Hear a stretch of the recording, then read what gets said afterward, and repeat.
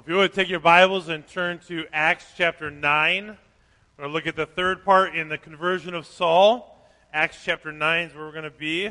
So make your way over there. And once again, I got to love this book of Acts. So many great stories that we can apply to our hearts and our lives.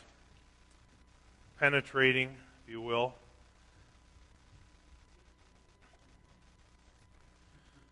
Lord Jesus, thank you for this opportunity that we have once again to look at your word. I pray, God, that you would speak to our hearts. I pray that everything that is said would be true to your word, and Lord, that would probe our conscience.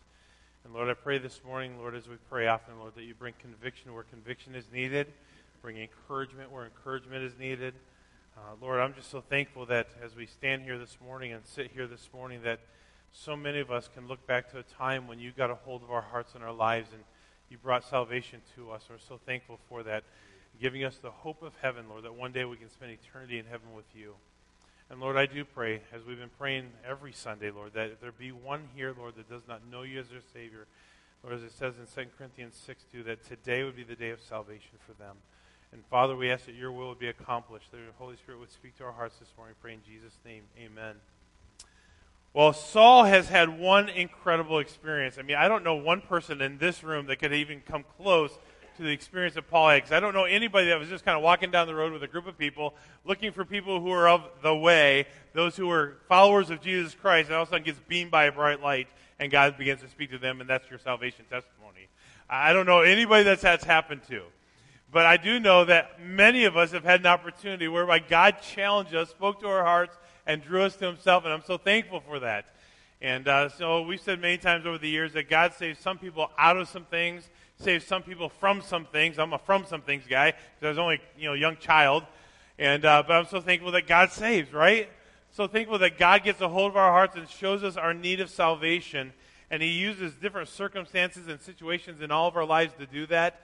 And I'm just so thankful for that. And I hope that you can look back in your life to a time when you just said, hey, I need Jesus. That's the most important decision that any of us could ever make, is to put your faith and trust in him. But Saul here has had one incredible experience, and God had opened his eyes, and he doesn't even know what God has in store for him yet. I think very few people actually know where the salvation decision is going to take them. I think most of us, if we knew what was going to happen when we put our faith and trust in Christ, maybe some of us would be scared right off the get-go when we want to do it. But, just blindly putting your faith and trust in Jesus and just trusting him with your life. I mean, Saul, he's still not Paul yet. So Saul, he doesn't even know what's in store for him yet. But I know that one thing is certain, that God's hand is upon him, and he's about to see what God is going to do. And before we get started here, I want to just direct your attention down, beginning of verse 21. I think is where I want to start. No, actually, I want to start with 23. It says, "And many days had elapsed. The Jews plotted together to put him to death, but their plot became known to Saul. They were also watching the gates day and night so that they might put him to death.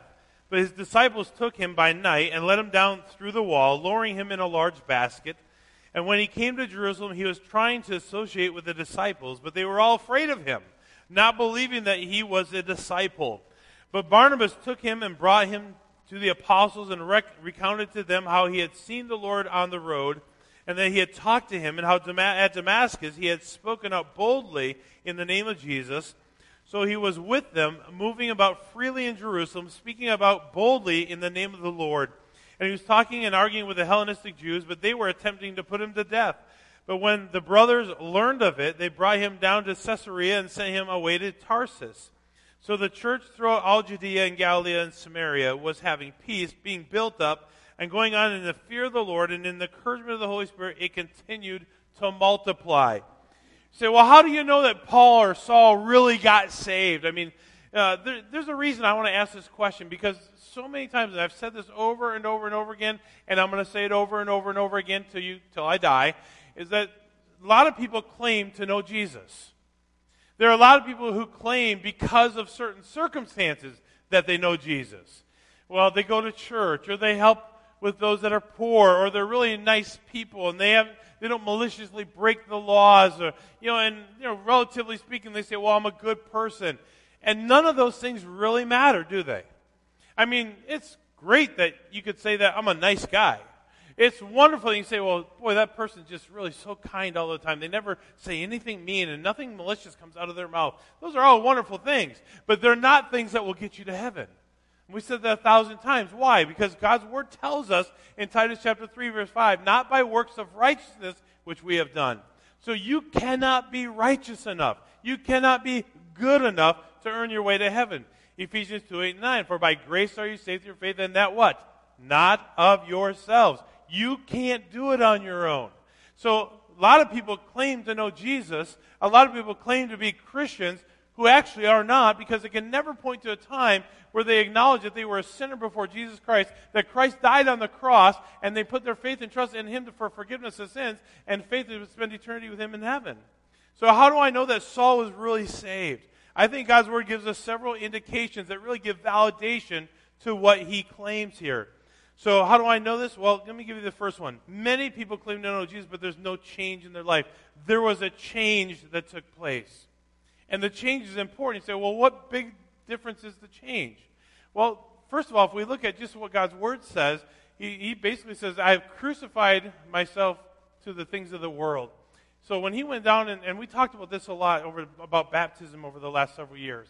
So when I stand before God's people, and of course anybody that watches, I am publicly identifying myself with Christ.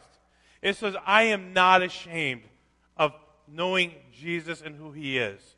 It's a public declaration of my faith. And that's why I've said before, when someone asks me, can we do it on a Saturday when nobody's there because I'm really shy? Nope.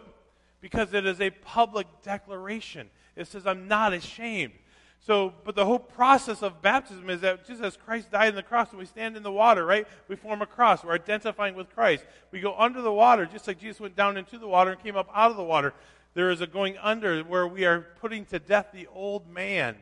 And as Jesus Christ rose from the dead, we are coming up in newness of life. Therefore, crucifying the old man, the old flesh, and the things that were a part of our life before we put our faith in Christ. And so there is a change that takes place in the life of Saul that is evident. Number two, many people have short-lived changes, kind of like they're going through a fad or something that they're trying out for a new year maybe. That wasn't the case with Saul. Things changed dramatically for him. And not only that, number three, many seem powerless to obey God or to serve Jesus faithfully. You know, there are a lot of people, once again, that claim to know Jesus. They say, well, I read God's Word and I don't get anything out of it. Well, that's a problem. You know, I'll be honest, that there are times when I read God's Word and I'm saying, well, I'm not sure if I fully understand what this section is saying. And I'll read it again, and I'll read it again, and I'll read it again, and then all of a sudden it'll hit me. I've talked about this with Mike several times in the years past. But, you know, I'll be sitting there reading and reading and reading, and it's just like, man, it's just not coming together. And it's like, duh, did you pray? It's like, oh, yeah, Lord, this section is hard. I really want to understand what it says and what it means and how I can apply it. And all of a sudden the Holy Spirit begins to speak to me. You know, and that's exactly what God's Word says he will do. He says, I will leave you the Holy Spirit, and he's going to what? Bring all things to your remembrance, the things that I've taught you. And the bottom line is he gives us the Holy Spirit to teach us the things that he wants us to know. But when I can say consistently over and over and over and over and over again, I read God's Word and I don't get anything out of it, that's a problem. Because it quite possibly could mean that you don't have the Holy Spirit living within you. Because God's Word tells us that when we know Jesus, according to 1 Corinthians 6:19, your body becomes the temple of the Holy Ghost, right? So therefore you have the Holy Spirit within you to teach you what God's Word wants you to know and understand. But you got to take time to read it too. You have to take time to spend time with God in his Word to know it. So there's a lot of people who say, well, I read it and I just don't get anything out of it. Are you truly saved? Or how about this one?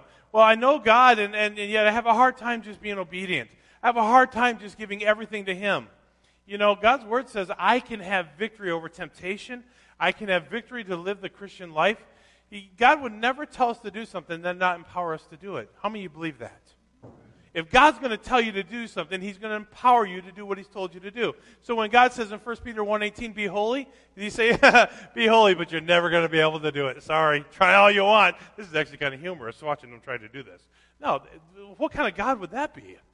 That'd be a narcissistic God up there in heaven just saying, yeah, try all you want, not going to do it. No, he gives us the ability to do what he calls us to do, right? So when he says, be holy, he gives us the ability to do it. When he says, do anything in his word, he gives us the power to do it. He says, temptation, there's no temptation that's taking you but such as what? Common to man. And with that common to man temptation, he says there is a what? A way of escape. You know what I found what that way of escape is most of the time? Just saying no. Making up in our mind that we're not going to do that because it doesn't please God and it doesn't help me grow closer to him, so I'm not going to do it. So I'm just going to say no. My mind is made up. So the bottom line is he gives us. So many people who claim to know Jesus are not walking in obedience and they're not living in victory over sin. So that begins, once again, is there truly a salvation conversion in my life? If not, then we need to get back to the basics here. So if one truly knows Jesus, there should be an authentic, genuine change in their life. So if you've not had that change in your life, not say, well, no, I'm just a nicer person, or I'm a good person, or I go to church, or I give to the needs of the church, or I help with this or help with that. None of that matters. The question is, has there been a legitimate, authentic, genuine change in your life that says it gives validation to what I claim in my walk with Jesus? But notice the changes that take place in Saul's life upon getting saved. We see the first one in verse 17. So Ananias departed and entered the house, and he laid his hands on him and said, Brother Saul, the Lord sent me, that is Jesus, who appeared to you on the road by which you were coming, so that you might regain your sight and be filled with the Holy Spirit. One of the first things that happened in the life of Saul upon getting saved is that he got the Holy Spirit. And that's true for every one of us. God's word says in 1 Corinthians 6:19, your body is the temple of the Holy Ghost, which you have of God, and you're not your own. There's a hard point to swallow, right? That I am not my own.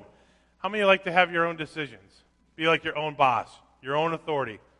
2 hands and a foot. Bottom line is, I don't want people telling me what to do, because I got this all wrapped up, right?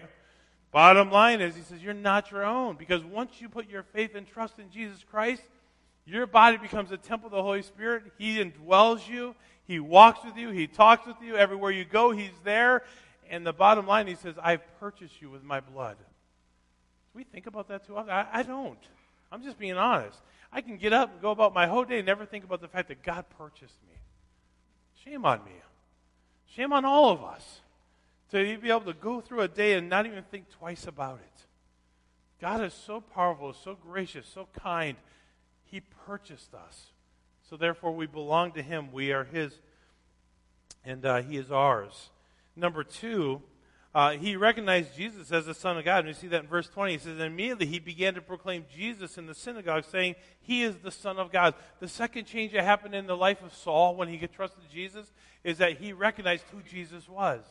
He is the Son of God. Now think about that aspect in our walk with Jesus. If we truly know Jesus, do we recognize him as God? And as God, he has what? Control over us. He directs our footsteps. He orchestrates our paths. My life verse is Psalm 37:23. The steps of a good man are ordered by the Lord, and he delights in his path. I just trust God that he's going to give me every step that I should take, number 1. And number 2, he's going to give me joy in taking it. Does that mean I'm always happy? No.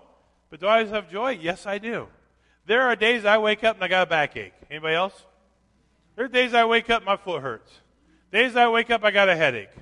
Guess what? When I have a footache and a backache and a headache or whatever ache that comes on, I'm not real happy in the moment. But that doesn't rob me of my joy, because my joy is in God. And I have another day of life and breath and praise to give to him. So the bottom line is, I have joy because of that. And I know that he recognized Jesus as the Son of God in verse 20, and we need to recognize him as God in our life. He has control over me. And Saul understood that. Number 3, verse 21, I think this is a huge one too. It says, and those hearing him continue to be astounded. And we're saying, is this not the one who in Jerusalem destroyed those that called on his name, and who had come here for the purpose of bringing them bound before the chief priests? I mean, everybody around him saw, wow, is this really him? Is this the guy who actually had permission to take anybody who claimed to follow Jesus bound back to Jerusalem so that they could potentially put him in jail or even kill him? That's the guy. Oh, sign me up. I want to follow him, right? No, I mean, there was some fear. There was some trepidation. But people saw a change that took place in his life.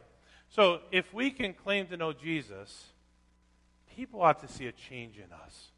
They really should. That we're not the same as the world around us. How many believe that we shouldn't be different? Or that we should be different? Right? We should be different. We don't have the same values. We don't have the same purposes. We don't live by the same principles. The bottom line is we have the Holy Spirit within us. We have the Word of God to guide us. And we have God with us no matter where we go, what we do. The bottom line, there ought to be a difference. But here's the thing. If I can blend into the world and people never know that I'm a child of God, they don't know I belong to Jesus, that's a problem. That's a problem in our life. If we can kind of chameleon our way in through life. Our coworkers don't know that we're saved. Our coworkers don't know that we go to church. Our coworkers don't know that we follow the principles of God's Word. That's a problem. It tells us either we're ashamed of who Jesus Christ is and what He's done for us, or we really don't truly know Him. And the bottom line is when Saul changed, or when Saul got a hold of God and God got a hold of him, there was a change that people saw in his life. And it wasn't for show. I mean, here's a guy who immediately got some boldness a part of him and went out and proclaimed that Jesus is Lord. Verse 22, we see another change that took place. It says, but Saul kept, what's the word? Increasing in strength and confounding the Jews who lived at Damascus by proving that this one is the Christ. In other words, what's the word? He kept increasing. In other words, he was growing. Isn't that a huge thing? We kind of look at it like, well, study to show thyself approved unto God, a workman that needed not be ashamed, rightly dividing the word of truth, right? That's the preacher's job. He should keep knowing the Bible. That's the missionary's job. He should keep growing. That's the Sunday school teacher's job. I mean, they better be prepared to teach that lesson to the kiddos. Is that not all of our job? Seriously? Is that not something that's commanded to all of us, to study the Word of God? Be like the Bereans that search the Scriptures daily to see if what that guy says is really true? And that guy being me?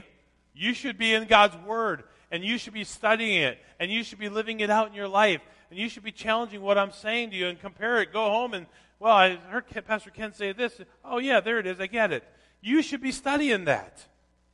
This can't be the only day that you eat spiritually, because you'll be spiritually malnutrition. If you only ate physically one day a week, what would happen? How come we only eat spiritually one day a week sometimes? We need the spiritual food found in God's Word more than we need the physical food found in our houses. The bottom line is we have to be able to grow daily. We have to study God's Word. And can I just say this? If you don't have a reading plan, maybe that's what you need. And there's 8,000 trillion of them out there. And if you need one, come see me. I'll help you get into one. But the bottom line is you need to take time in God's Word so that you can grow. How do I know that Saul really got Jesus? Because he began to grow and increase daily. And that growth that he had spiritually from growing translated out in his boldness.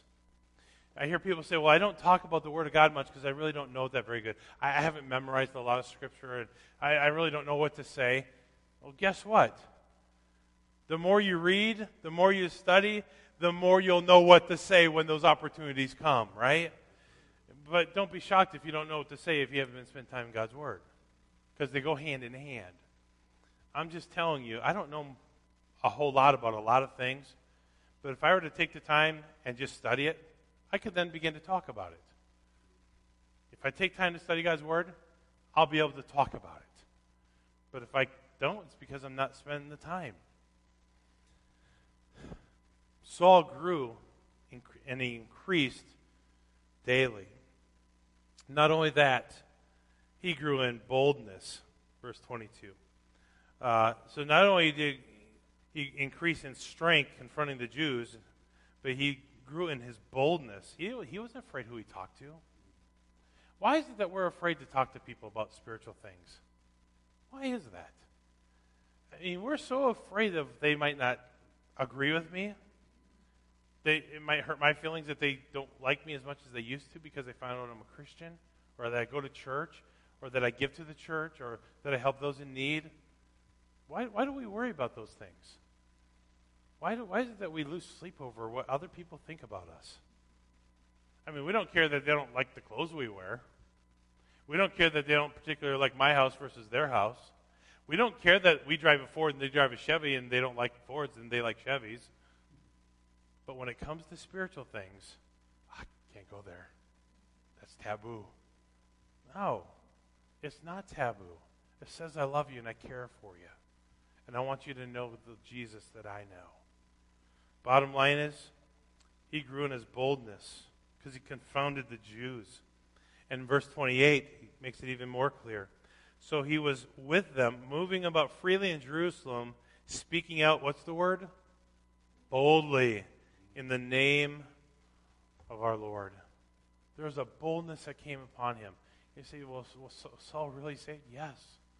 I mean, all these things gave evidence and validation to the fact that he knew Jesus. Let me ask you a question. Is it easy sometimes to give your life to Christ? No. I'll just say it. Because there are some people who will never understand why you made that decision, or why you do this, or why you do that in the name of Jesus. Why? It wasn't easy for Saul either. I mean, I don't know about you, but look at verse 16. Back in last week's message, we touched on this. It says, "For I will show him how much he must suffer for my name." Sign me up. I want to suffer, right? No, I don't want to suffer. How many of us don't like suffering? Raise your hand. I don't like suffering. I don't want to hurt. And I'm telling you, I'd rather have a knife cut that got 4 stitches than a paper cut. I'm just telling you. I don't like suffering. I don't like hurt. I've had enough. I don't want no more. He's about to find out how much he's going to suffer. It's not always going to be a bed of roses. It's not always going to be easy. Because what else do we find? Look at verse 23. "And when many days had elapsed, the Jews plotted together to put him to death." Well, wait a minute. Aren't the Jews the people that he was a part of? Weren't the Jews the ones that he was best friends with? I mean, he went down and got permission from the synagogues in Damascus to get anybody that was of the way to bring them hand and bound. I mean, he was their cohorts, right? I mean, they were colleagues. I mean, they were buddies. And all of a sudden, Saul, he's a dead man. He's marked. Once again, sign me up. Sounds like fun. I want to trust in Jesus, knowing that these people are going to want to kill me. No, it wasn't like that, was it? It wasn't easy. It was not easy. And some of you have had just a little taste of being persecuted. I know a few of you have been rejected by your family when you became Christian because you are no longer Catholic. And some of you went through hardship because your family couldn't understand why you would go to that church or be part of that faith or be part of that belief system. But it's nothing like having a bounty on your head. So, not only that, look at verse 24. "But their plot became known to Saul. They were also watching the gates day and night so that they might put him to death." Can you imagine? I mean, put this in the year 2023. They got that unmarked spotted car right down the road, and they're watching with their binoculars. Yeah, he's coming out of the house. He's going down East Avenue. All right, take him when he gets down to 4th Street. I mean, they're watching him. Their eyes are on him. Looking for the right opportunity that they could kill him. Not too fun, I don't think. And it didn't stop there. Look down verse 26. There's one group of Jews over here that want to kill him. Now there's another group over here that want to kill him. Look at verse 26. It says, "And when he came to Jerusalem, he was trying to associate with the disciples, but when they were all afraid of him, not believing he was a disciple." Or actually, kind of getting ahead of myself. But here is now those that he's a part of, his own discipleship group, and they're like, "We don't trust him." Nope. No, he's that guy. He's that guy. Nope. I'm not spending time with him. Because there are those who yet still did not believe that he had truly been converted. So here's a group of people he's trying to associate with, it says. But they were all afraid of him, not believing that he was a disciple. So they, once again, verse 29, this other group says, and as he was talking and arguing with the Hellenistic Jews, but they were attempting to put him to death. So you not only got this group of Jews, but now you got that group of Jews, all trying to kill him. See, coming to Jesus doesn't mean everything's going to go away, and that everything's going to get better. Sometimes we have this idea, and I've known so many people over the years that said, well, I tried Jesus. Can I just tell you, trying Jesus is not where it's at. It's not about trying Jesus. It's not a New Year's resolution. It's not a, well, I'm going to turn over a new leaf and maybe Jesus will help me have a better start in life this year. It's not something you try. Really? The bottom line is, Jesus is someone that we say, I'm all in with. He's now my life. I'm with him. He's with me. I'm all in. And the bottom line is, that's hard for some people. And coming to faith, they're like, well, I don't really understand all this. I didn't either. I'm telling you, I was 5 years old, watching that artist draw the picture and turn around and tell the story of how the sin of the world was nailed or was on the back of Jesus and how he gave his life and shed his blood. I didn't know it all. I didn't understand all the terms. If you were to ask me and put a gun to my head, do you know what justification is? Nope. 5 years old, had no clue. Didn't know what redemption was. Didn't know what all these big terms were. All I knew is that Jesus loved me. And over the years, I've grown and grown and grown. And as I study God's Word, he begins to teach me and speak to me and show me what I need to know to walk with him. But the bottom line is, I didn't know it all. I didn't know where I was going to end up. I didn't know what God was going to do in my life. But I can safely say nobody's tried to kill me yet for it. I just know that God has been at work. But here's what I also know. God protected him. And God will protect us. He'll protect anyone who puts their faith in him, because now you're his. Do you think anybody... Let me ask you a question. If you have something of value, do you not protect it? I mean, I know the hypothetical what if, but what if you had 25 bars of gold hidden in your house? It's like, sweet, I wish that were true. But can you imagine for a moment if you had 25 bars of gold hidden in your house? How many think you'd protect that gold? You'd hide it, right? You want to make sure nobody else knew what it was. You might even hide it from your own kids, right? Because you don't want nobody to know it's in there. It's yours, it's hidden, it's tucked away. But nonetheless, you're going to protect it so nobody knows about it, nobody's going to get it. See, I have to believe that because I belong to Jesus, because he's my Father, God is my Heavenly Father, and I belong to him, he's going to protect me because I'm of value to him, right? Sometimes we think, well, other people are of value. They know more than I do. They have more knowledge than I have. They have better speaking abilities. They have better gifts than I have. No. If you belong to Jesus, you're valuable in his sight. And he's going to protect his own value. You're of worth to him. And I have to believe that if I put my faith and trust in Jesus, I have nothing more to worry about. He's going to take care of it. So God protected Saul in the same way. The disciples lowered him down in a basket to help him escape. Can you imagine that? I mean, think about it. Well, once again, just being lowered in a basket.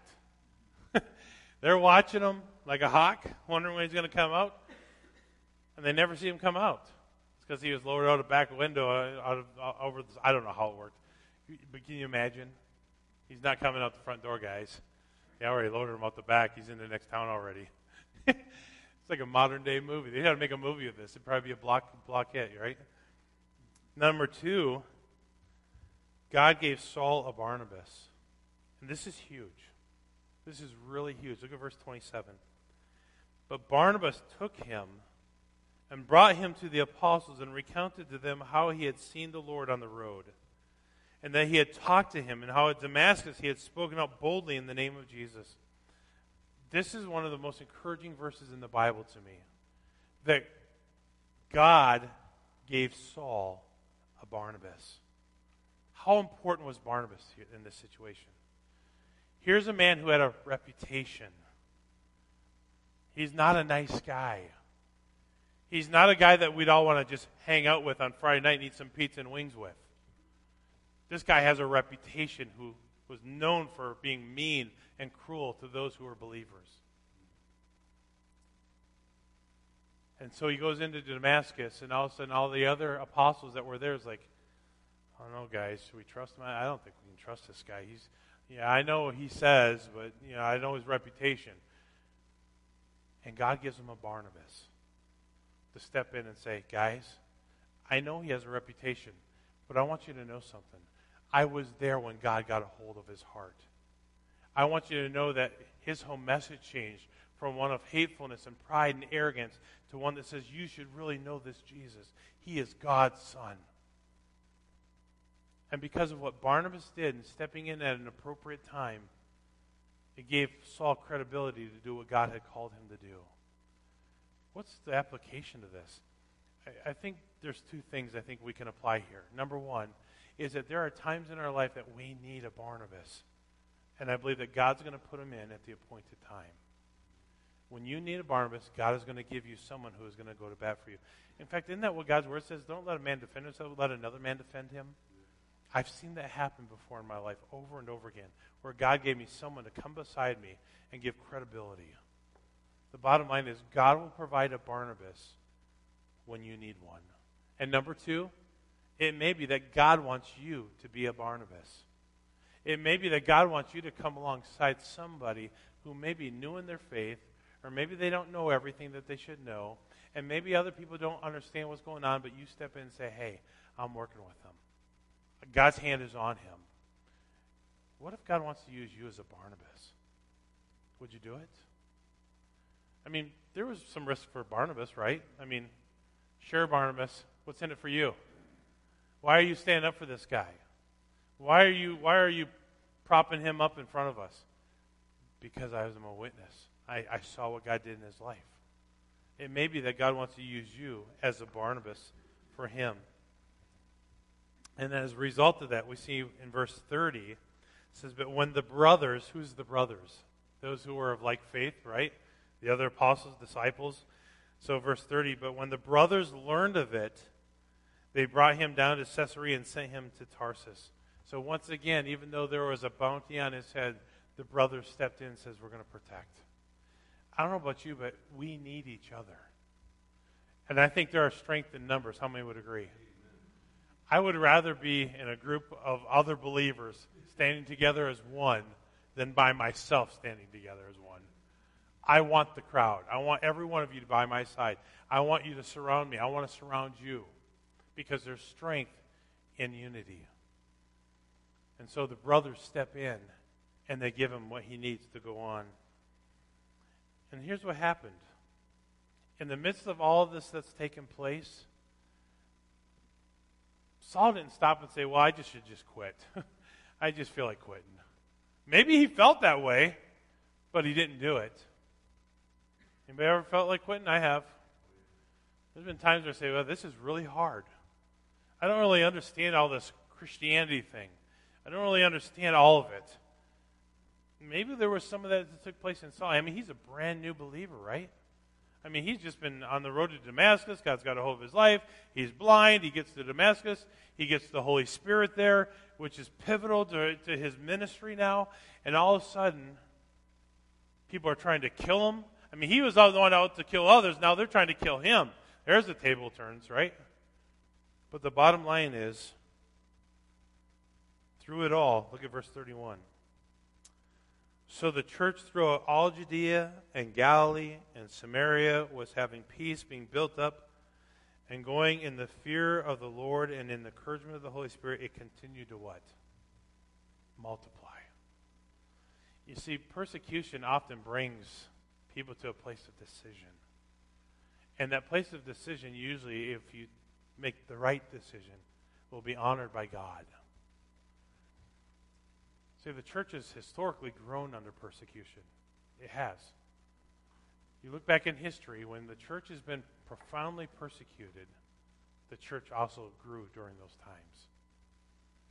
And I don't know what God may be doing in your life because you are the church, right? We're the church. I'm the church. You're the church. The church is not this building. It just houses the church. But when the church faces difficult times and we respond with faithfulness and obedience, God honors that, and he blesses that. So in conclusion, I want to just ask 3 questions. How do I know Saul was saved? Well, first of all, there's been a change. So if you truly know Jesus, has there been a change in your life? A change that gives validation to the fact that I once was this, but now I'm this. There's change. And the change is real, it's genuine, it's authentic, it's not temporary, it's from this point on. It's a change that takes place because God is doing a transforming work in my life. Doesn't mean I now have all the answers, but now it means I'm growing, I'm a desire to learn, and I'm putting myself right at the feet of Jesus to say, teach me whatever you want. Number 2, do others see it? You see, we can't have a hidden faith. Hidden faith profits nothing. If I say that I'm a Christian but don't tell anybody, what good is it? It's absolutely no value. Our faith should be public. Jesus' death on the cross was certainly what? Public. Then shouldn't our faith also be public for the world to see? He wasn't ashamed to die publicly. We should not be ashamed publicly to live for him. And then number 3, is the Spirit working in and through you? Doesn't mean that you have all the abilities, all the skills, all the talents that you need to serve. Just means that's all the more I depend on him to do what I can't. But I'm going in the power of the Spirit, not my own power. I'm going in the wisdom of the Spirit, not my own wisdom. I'm going in the strength of the Spirit, not my own strength. I will fail and so will you. I've just learned enough in my young years that I don't have what it takes to do it on my own. I will fail. Maybe you feel the same way. But the fact that there was a change, the fact that others saw it, the fact that it was not temporary, the fact that the Spirit was working through him, all give validation to his claims that now he's a child of God. So what validates your claims to know Jesus? Has there been a change that others could see that's real, authentic, genuine, not temporary? Do others see it? It's not hidden, and it's the Spirit at work through you. I trust that those things are there because that's what gives validation. Lord, I pray, God, that you would work in our hearts this morning. Lord, as this service comes to a close, Lord, I ask, God, that you would help us to be honest with ourselves. Do we truly know you? Do you truly live within us? Can we say that there's been a change? Can we say that others see it because we're not ashamed of it? Can we see the Holy Spirit working in and through us as we did with Saul? I pray, God, that you would work in all of our hearts. And Lord, I do pray as we've been praying these last several weeks, Lord, that if there be one person here, Lord, that does not know you as their Savior, might today be a day of salvation for them. As heads are bowed and eyes are closed, just ask for a moment as we take a moment to respond to everything that we've heard.